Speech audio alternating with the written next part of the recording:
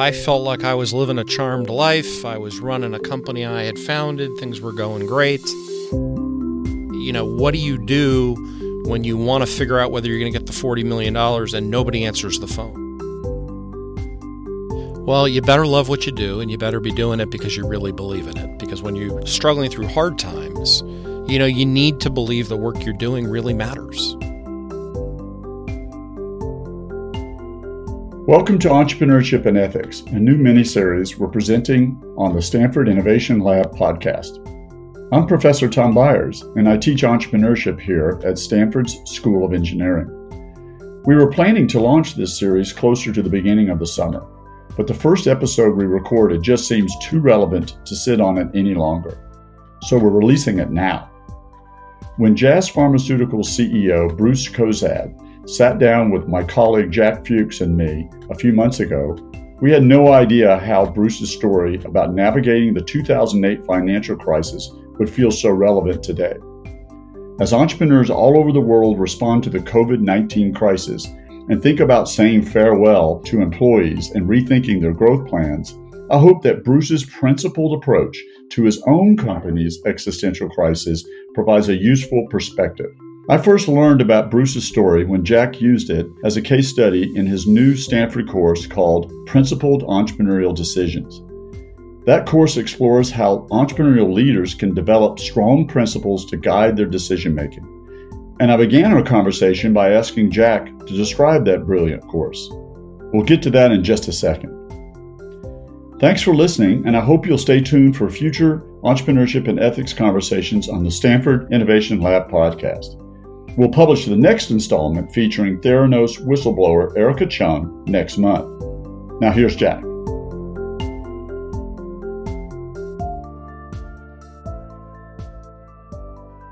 Yeah, I developed the course Principled Entrepreneurial Decisions to try to help entrepreneurs guide them so they can develop their own values and principles that they would use as they lead organizations in the future. We have cases that are written about CEOs that have been in difficult situations where there's not a clear right or wrong answer. We invite those CEOs to class. The students debate what decision they would make and what principles they think are at play. And then the CEO gets up and responds to the students and reacts to the discussion. And what we try to teach the students is the discussion should not be about the specific actions. They should be about the principles that underlie that decision. But by prioritizing those principles and understanding those principles within the context of the difficult situation, they'll be best able to make the best decision. This is a terrific opportunity. Let's get in the Wayback Machine and go back 15 or 16 years to the founding of Jazz Pharmaceuticals. Bruce, what was your vision at the time? What led you to start it? Yeah, great question. And just to be transparent, I never thought I would found a company. I was not an entrepreneur. I was somebody that wanted to lead a biopharmaceutical company for the benefit of patients, right? Creating curative or life-changing medicines. But I sort of backed into the decision to found a company in large part because I wanted that company to have a certain culture, which is a long way of saying I cared about values when I founded the company. Something that seemed important to you was this notion of patient centricity. What does that mean, or what did that mean to Jazz then and even today? Yeah, so most people that go into the biopharmaceutical or more broadly healthcare industry really do start out with this fundamental desire to make a difference in people's lives. The question is, when you're running a company, do you actually make decisions that are grounded in that mission of helping to improve patients' lives? If you're selling a drug that can help some patients and would harm other patients, is your goal to sell as much of the drug as possible? Or is your goal to sell it to those patients who would benefit and intentionally keep it away from those who might be uniquely harmed, right? That would be a patient-centric view. So can you build that into a company from the start? We have a mission. Everything should be guided toward that mission. Okay, so let's go back to 2008 when is famously being called the worst financial crisis since the depression of the 1920s. Where was the company right before those early signs started to show that it was going to be one of those terrible years? Yeah, we were a fast-growing, optimistic, ambitious company, consuming a lot of capital, investing in commercializing products, but also investing in an R&D pipeline. And spending a lot to advance multiple programs forward. So, our expectation was our strategy would continue to work and that someday we'd turn profitable, right? Someday those investments would pay off. I'll say as a former and reformed investment banker, I was watching with some interest as it became clear that Bear Stearns might go under. And, this had just never occurred to me that a, household name, reputable, long-lived company could go under that fast. Most companies, and we were by now a public company, talk in their SEC filings about what can go wrong. And we certainly talked about many things that could go wrong. One we missed was that Lehman Brothers could go under. And the listener may be saying, okay, it was Bear Stearns before, it's Lehman now. What's the difference? Well, Lehman was our prime lender. Lehman had committed to give us another $40 million of capital at the end of 2008, and we were really dependent on that. And when a company goes bankrupt, you can call them on Monday and say, you promised to give me $40 million, but there's no one there to pick up that phone. So the question was, how do we reduce our dependence on external capital, right? How do we spend less? How do we generate more income, more operating income as quickly as possible? And that meant reducing our ambitions, right? We can't work on as many parallel programs, or we need to do them in a more cost-effective way. We need to push off some of our investments. We can't hire as quickly. Maybe we need to downsize. You start thinking about, how can I make do with less?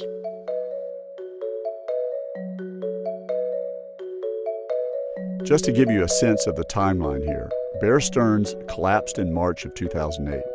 Lehman Brothers, the fourth largest investment bank in the world, went bankrupt 6 months later on September 15th. And the minute Lehman Brothers went under, Jazz Pharmaceuticals' $40 million lifeline evaporated. When the Jazz leadership team convened after learning about the Lehman Brothers collapse, they knew significant layoffs were on the table. Saying goodbye to many talented colleagues wasn't going to be easy, but the principles baked into the company helped them go about those layoffs in a unique and thoughtful way.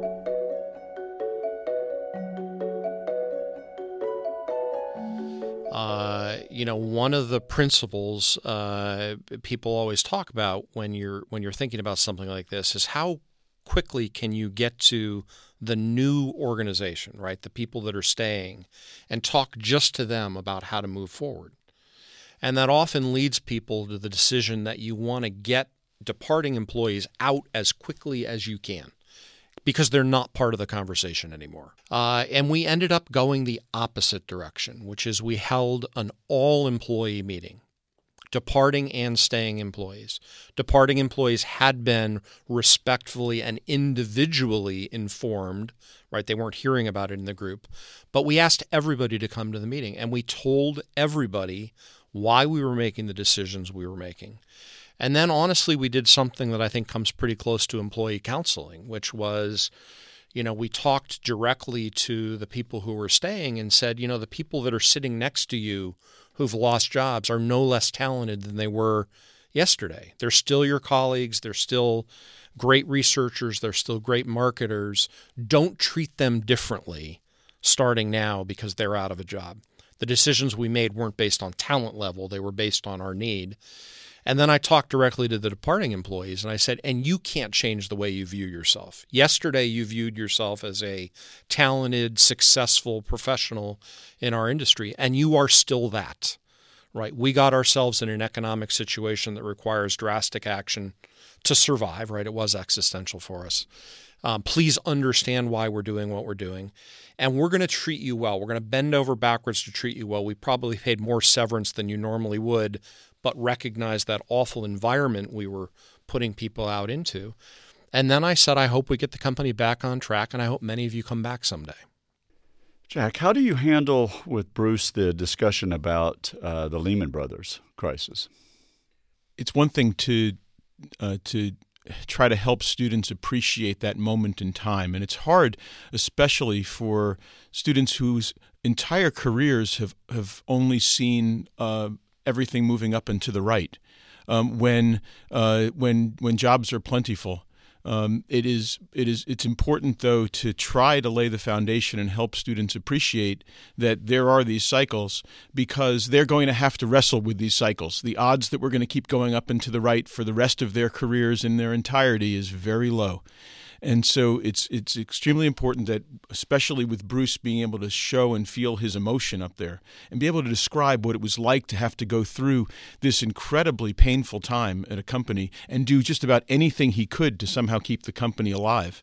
I think just seeing him and feeling that emotion was probably the best thing for the students. Yeah, I felt like I was living a charmed life. I was running a company I had founded. Things were going great. And then I found myself in uncharted territory. And I think one of the powerful things about this discussion in class, it was clear that no one knew the right answer, right?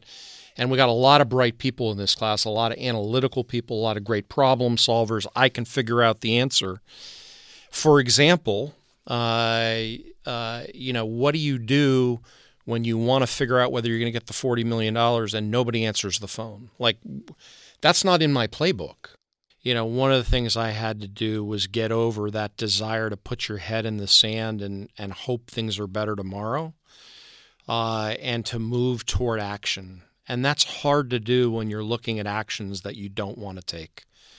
So how do you do that? Again, why am I a leader? What am I trying to accomplish? Who do I have responsibilities to? And then how do I not be in this on my own? And so being willing to have that tough conversation with the board of directors. Hey, I'm getting the sense we're not on a good path right now and something's got to change. Bringing your team in. We need to attack this problem together. Not I'm going to go in a dark room by myself and figure this out, but we are going to explore this. We're going to throw out lots of ideas. And I think we made it sound like this was all easy. I know what my principles are. Of course, I know what the decisions are. When you're brainstorming, throw everything up on the wall. Don't edit yourself yet. You can come back and apply the principles and the values to various actions once you've got them up on the board. But bring people into that.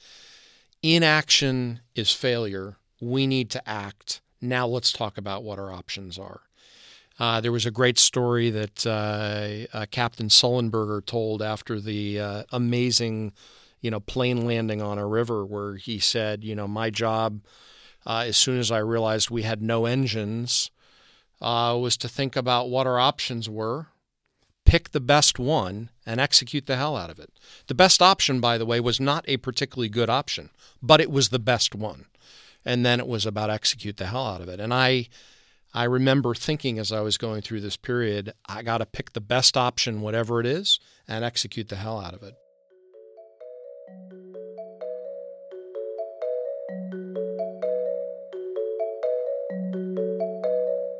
If you didn't get that Captain Sullenberger reference, he was the airline pilot who made a successful emergency landing in the Hudson River back in 2009. It's a powerful metaphor for what it can feel like to lead an organization when there are no good options on the table.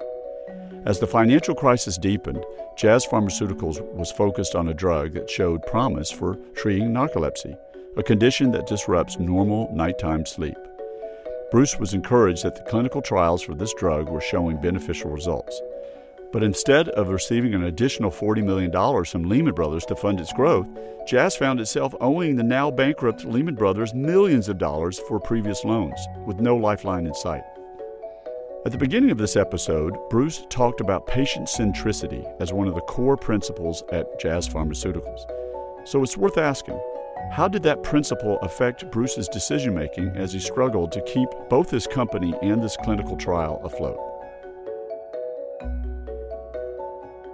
We've made available to patients with narcolepsy, a very serious neurologic sleep disorder, a drug that helps them function better during the day by reducing their excessive daytime sleepiness and their cataplexy attacks. The important thing to know about a narcolepsy patient is they don't get restorative, slow wave sleep at night, and so they can't really function during the day. Their sleep-wake switch is broken. So not a common condition. Narcolepsy affects about 1 out of 2,000 people in the United States. It's a so-called orphan disease, meaning fewer than 200,000 sufferers in the U.S., but it is life-changing for these patients, and our therapy, I think, is an important sort of gold standard treatment for these patients. And so, again, us thinking about what would happen if Jazz Pharmaceuticals went out of business, it wasn't clear to me how those patients would continue to benefit from therapy. Yeah, so as we approached the end of 2008, we had an interest payment due on our debt, which is, required us sending millions of dollars to this now bankrupt institution. And it became clear to me we didn't have enough money to make the interest payment, continue our operations, including an ongoing clinical trial where we were trying to help patients with a tough disease, and get the company to break even. We were just going to run out of money, and so we weren't done with our problem solving. And the question was, what could give? Do you stop the clinical trial? Do you let the company hit a wall and go bankrupt? What do you do? And we ended up not making the interest payment and hanging on to that money in the belief that without making those interest payments, we just make it, right? We just get to profitability before we ran out of money. And we got a lot of great advice from folks who do this for a living, bankruptcy attorneys. And they said, what you're doing is actually protecting the interest of the debt holders as well as your stockholders and patients, because you need to stay solvent or they're not going to get anything.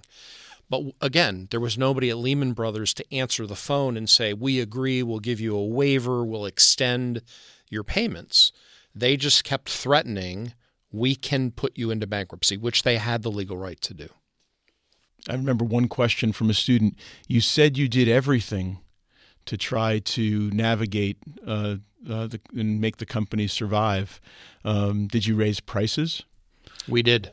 We also took management salary cuts. We eliminated bonus programs. We rolled back benefits. I mean, it was everything on the table. But again, why, right? What was the principle that drove this?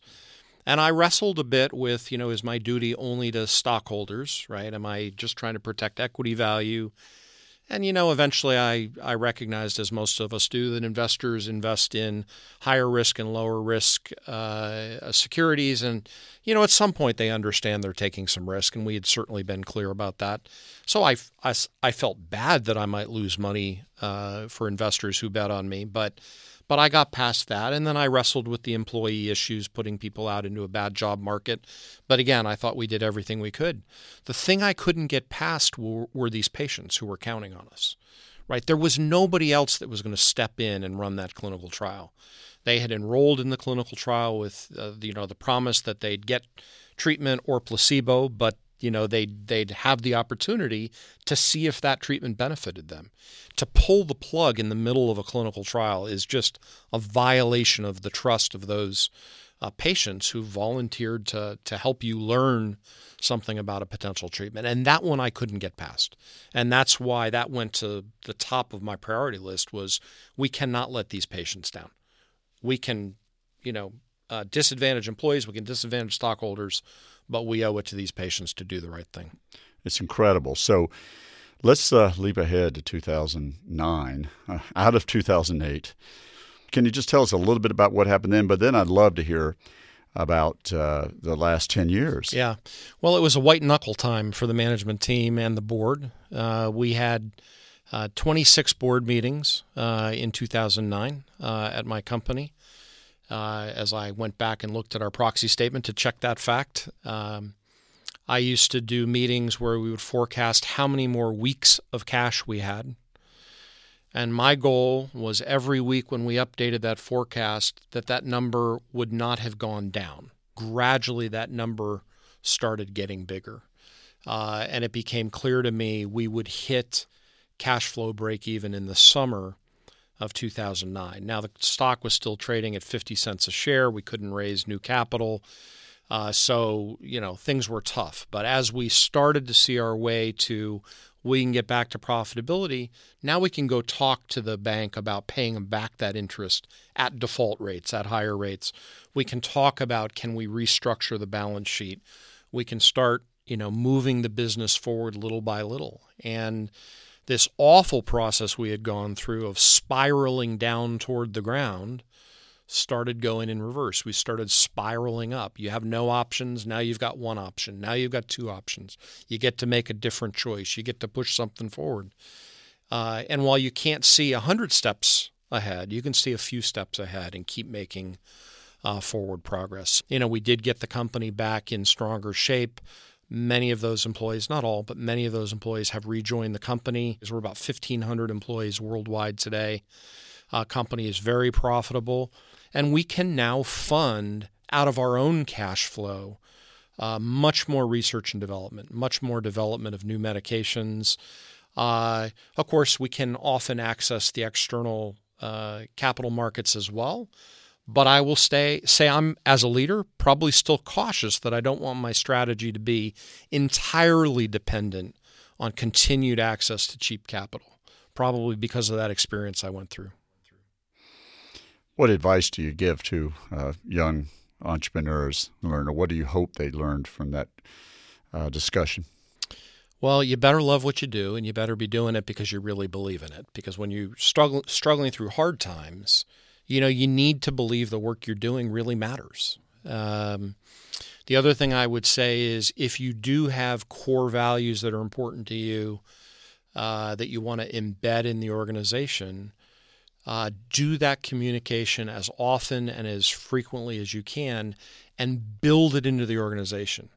Are you building those values into how you recruit, how you onboard, how you reward performance, what you recognize? Are you collecting data? Do you ask your employees in an anonymous survey, is the culture you're experiencing day to day what we say it is? Does that match up? Be transparent about that data. Feed it back to your employees. Where are we on track? Where are we off track? Tell them what you're going to do when you're off track. Measure again, right? So it's not just talk. You're building it into the organization. And the advantage of that is when you hit these tough moments and you now say to your employees, including in our case, unfortunately, departing employees, here are our principles. Here's how we make decisions. They're not hearing something new. They know that's how the company makes decisions, right? It feels consistent. But trying to figure that out during the crisis is exceptionally hard. Wow, Jack, as a colleague in this wonderful discipline of entrepreneurship education, this type of conversation and these kinds of lessons have not been emphasized. What do you hope students get out of this session that you do, but the whole course? Because I've watched you just dive into this with such verve and intensity over the last year or year and a half, and I've been so impressed by that. But what's been motivating you to build this course and these kinds of lessons? Well, I hope that by having folks like Bruce and other wonderful leaders at our class sessions, and I hope that by helping prepare the students' minds with these ideas about what values and principles are and getting in touch with their own values and principles, that we enable them to bring those values and principles and when times get tough and when you're faced with these difficult situations, that those values and principles will shine. I know of no other way that we can do a better job of helping folks make the right kind of decisions for themselves than by giving them an opportunity to share experiences with people like Bruce. And can I just jump in and say, it's fun to share the last chapter of the story or the next chapter. But this story isn't important because it worked. The importance of this story is I got to be the leader I wanted to be in a tough time, and I could live with myself, right? I felt like there was a reason I was making the decisions I was making. And I think for any leader to go through a tough time and feel comfortable that they can be proud of the way they acted is important, whether or not it succeeds, right? And I just want to emphasize the point. The importance of this case is not that it worked. The importance of this case is the principles actually were the principles. And when times got tough, you stuck by them and you could feel good about that. And we also encourage the students to be explicit about their principles and walk the talk, as Bruce described. We talk about how your employees not only listen to what you say, but they are watching every little move that you do. What was the first question you asked? How did he react when we said that? You need to communicate those principles, and then you need to live by those principles as a leadership team. You know, I think this course is powerful because it is experiential in some way, and the discussions, it's based on real cases. You've got access to real speakers who live through that. I think it's just the start for these students, and I came away really encouraged. I think they were wrestling with some of this, and that's great.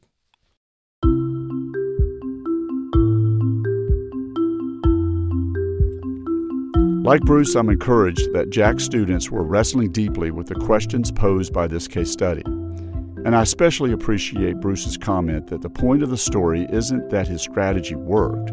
The point is that no matter what happened, he could have walked away knowing that he'd done his best to balance his responsibilities to his employees, his investors, and especially the patients in the clinical trials.